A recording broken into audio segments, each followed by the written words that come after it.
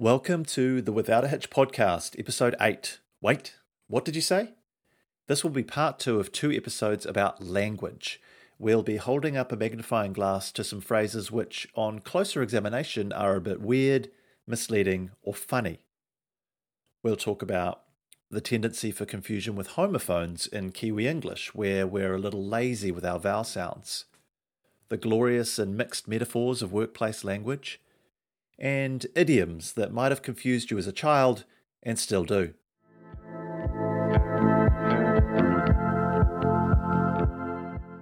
A Kiwi tendency for homophones. Homophone, noun, each of 2 or more words having the same pronunciation but different meanings, origins, or spelling, for example, new and new. Oxford Dictionary.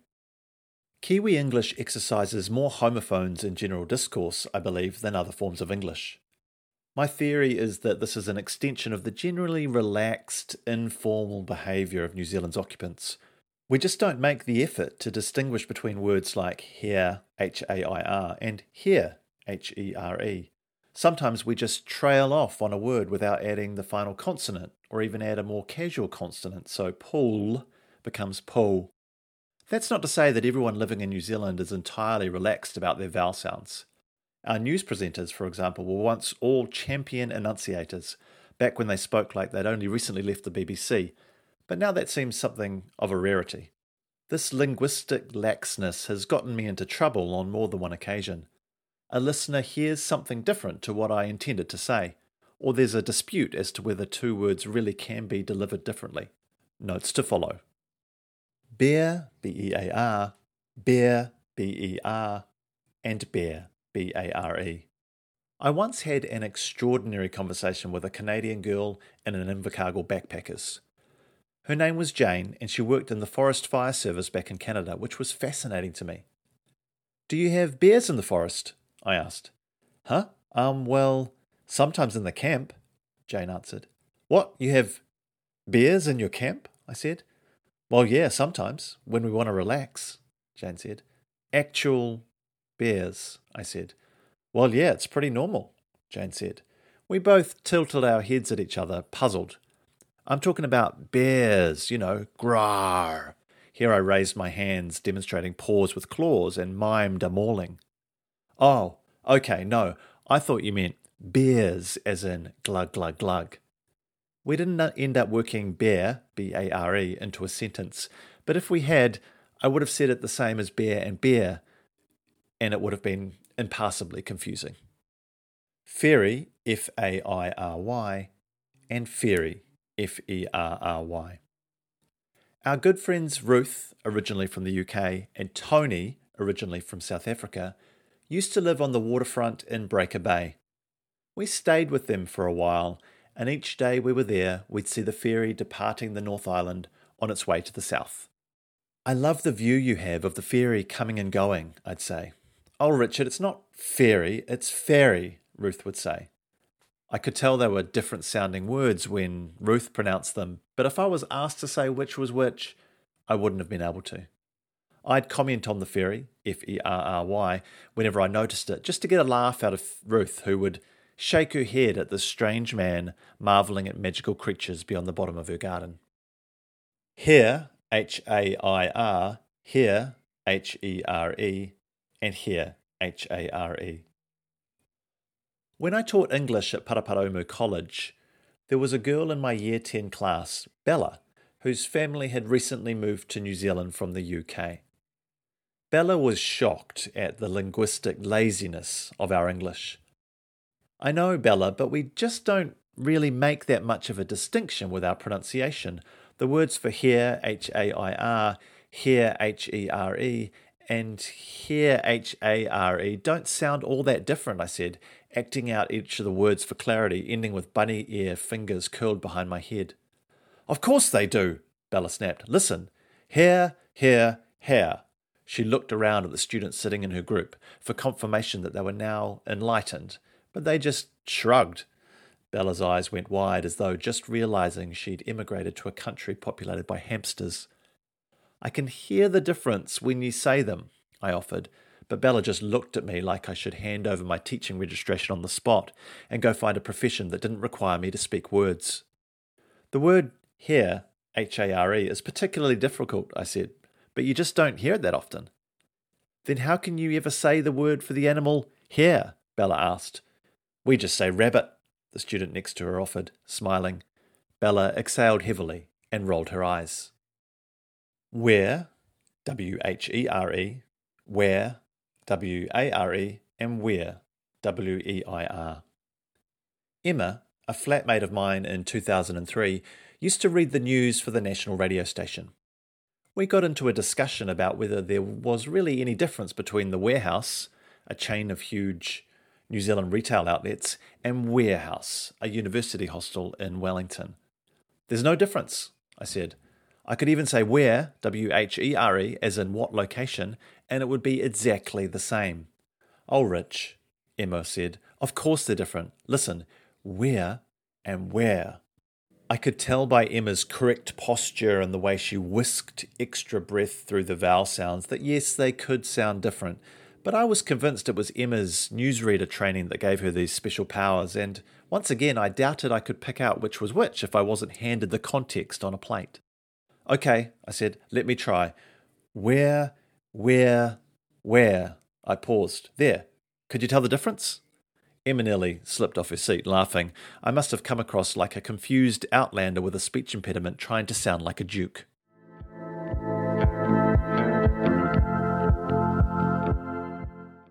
Touching base. When I lived in Newtown with Kath, Alex and Steph, we had a running joke about the phrase touching base. It started with Alex telling us one day that she really couldn't handle people saying it. From that day on, we were always trying to spring it on each other. We'd stroll up, a little closer than typical conversation distance as if to disclose a secret, stand up very straight, whip back one side of our jacket or shirt to make room to slip a hand into a pocket, lock eyes, then say softly, "We need to touch base."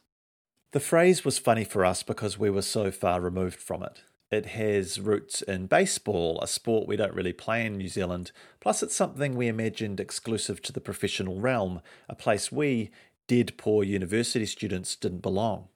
It felt like business language nonsense, and the joke took a long time to get old. Since then, I've encountered even more classic examples of business language than touching base. These are phrases used as catchy shorthand to simplify, steer, or categorize work conversations, but which, if you think a bit more about the metaphors, are kind of weird and definitely funny. Now, a disclaimer. I'm not making a comment on any particular workplace or criticizing anyone who has used these phrases. I've caught myself using these. I'm just asking, what are we even saying? First cab off the rank. That'll be first cab off the rank, is what people say when a priority call has been made, and that this is the next thing we should take on, often from a long list of other seemingly important things.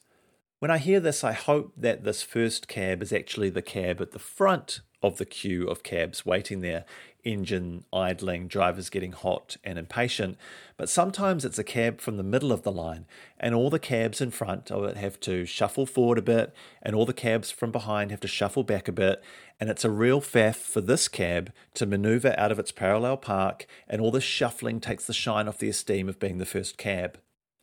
The rest of the drivers have to sit there with their cabs idling because we might need them to drive off instantly at any given moment. And in our haste to launch that first cab into motion, sometimes we forget to establish where the driver is actually going and who is going to pay the fare. Let's take this offline. Nowadays, let's take this offline is something you might hear on an online call, which makes take this offline sound about right because you are switching from online to an in-person offline later, but I've also heard it used when everyone is physically in the room. In this sense, offline implies some amorphous elsewhere, whether we're present physically or digitally. Let's take this offline is typically used by one person in the meeting to suggest another person stops talking about a particular point, perhaps because it's something that only those two people in the group need to talk about, not everyone, or something that requires more depth than the meeting time will allow. Beneath the surface, it can actually mean, "Listen, Janet, This argument isn't over, but we're not going to do this in front of all these people. We'll duke it out later. North Star. This will be our North Star, is what people say to hold something up as the ultimate goal, one of such clarity that you should always be able to locate it and see it, that will show us the way no matter how muddled we might get in the dark. We are encouraged to be as the genius sailors of old, traversing incredible distances using only the stars, or in this case, just the one readily available star. It's a well-meaning phrase which can promote positive feelings about a project, no doubt. Who hasn't wanted to just throw open the door and follow the stars at some point? But people can also get fatigued by it, especially if you don't seem like you're getting closer to the ultimate goal, only forever seeing it in the extreme distance. There are further issues. The North Star doesn't sit exactly at the North Celestial Pole. It's a bit off to one side, so it's not quite north. And with star-based navigation, how do you draw a line exactly perpendicular to the point in the horizon it stands for? I mean, without precision instruments, because we don't have those, because we're not really sailors. We just like the idea of stars showing us the way. Critically, surely this is only useful at night? You can't even see stars during the day. And an even more devastating hit, the North Star isn't even visible in the sky down here in the Southern Hemisphere. Perhaps we should be aiming for the pot of gold at the end of the rainbow instead. A something play. Work endeavours can feel like a game of lacrosse, bursting with strategic sideline talks, sprints across the field and shots on goal. We come off for halftime and the coach thumbs to the exact place in their playbook for this particular scenario, turns to the captain, Chadwick Brazenweather, and declares, "What we need is a content play." The play ensues and is unsuccessful. So when we come back off the field for another timeout, the assistant coach steps up, grabbing the playbook off the coach, turns to the vice-captain, Sky Dupree, and declares, "What we need is a digital play." I just close my eyes and list the other plays that come to mind. A school play, a role play, a nativity play. Laser focused. In the modern workplace, we are attracted to the idea of having the accuracy and focus of a laser. True focus is hard to find. We need to be laser focused. Computers and the internet were meant to augment our efficiency, make us more connected. Some assumed, and still assume, it might solve the mess of solving dense people problems, but all I see are people harried by lists. Lists of Slack messages, lists of emails, lists of document notifications, lists of calendar invites. "Have you checked all your lists in the last 10 minutes? The computer screams at us. To make headway, you're forced to be a bolshy eschewer of lists. "No, I will not look at that list today. I will not." There sometimes seems little hope for focus, let alone the kind afforded by a bona fide laser. No dice. Once a month. That's about how often the phrase "no dice" gets written down in Slack at my current workplace. I have an alert for the word dice set up because my work name is Dice. People who I work with will say, "Of course you're Dice, that's your name." People I know outside work will wonder, "Who is Dice? You're Richard." It started with too many Richards at work. There were 3 Richards at Paraparaumu College and 3 Richards at Springload. Most of the Richard variants were taken at Springload. There was already a Richard and a Richie, so before I arrived they looked at my surname Allardyce and decided I would be called The Dice. I was actually honoured. I've had a lot of nicknames inflicted upon me in the past, and this was the first one that was nice. This was soon shortened just to Dice, which was a relief. Having the definite article in front of your name is just too much pressure. I hope you're dealing with it okay, The Rock. By some alignment of the stars, all 3 Richards left Paraparaumu College at about the same time, off to pursue different things. The running joke was, "All the dicks are leaving."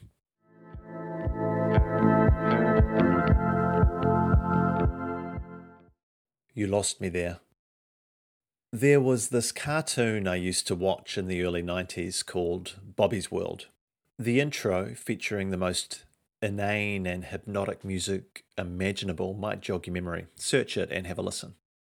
After the music ended, actor Howie Mandel, who went on to host Deal or No Deal, would talk to Bobby about the upcoming show. Watching it now, you get a sense of how excruciating it must be to act against a green screen talking to the air. Howie made a valiant effort of it, but yeah. Much of the show was about wordplay. Bobby, the youngest in the family, would hear a phrase meant to be figurative but take it literally, or he'd fixate on an alternative meaning of a phrase with more than one interpretation. The show would then spiral around a fantasy sequence powered by Bobby's imagination. In one episode, Bobby's dad talks about a foul ball, referring to a baseball game, but Bobby imagines a formal ballroom decorated with garlic and fish with everyone dancing about in suits and gowns. As a kid, I would often get distracted by rogue idioms, metaphors, and double meanings. I could relate to Bobby's experience of the world. I've come to learn what most of these confusing phrases really mean, but there are some, to follow, that I'll never properly get my head around. Butter wouldn't melt. This is supposedly related to insincerity and the relative body temperature of a person who can no longer melt butter in their mouth because they are just so calm and collected. But why are they melting butter in their mouth? Are they trying to bake without a heat source? Melting the butter is the least of their concerns.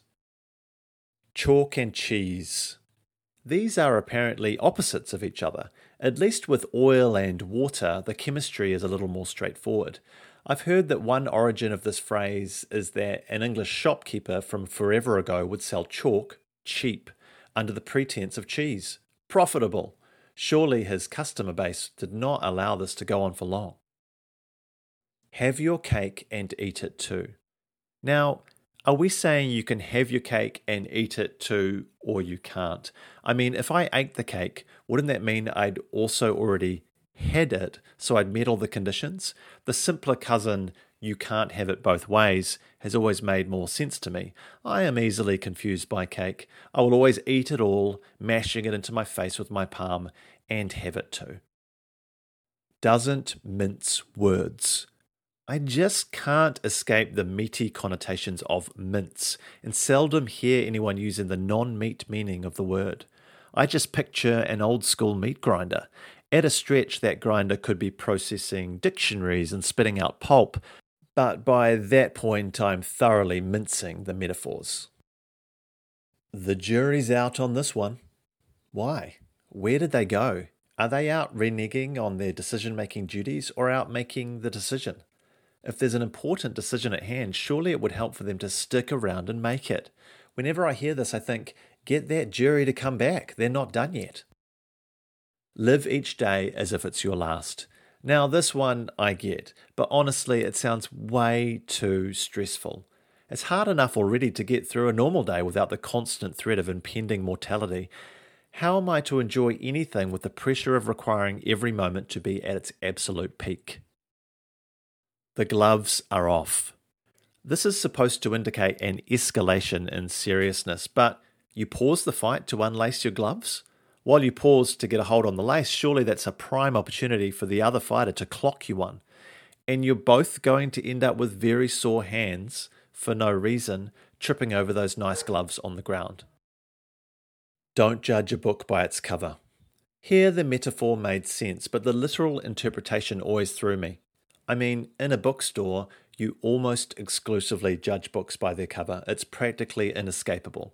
Go have a look at some cover reprints of books you know and love. I guarantee you'll find covers that give an entirely different impression of the book, which might have compelled you to give it a miss.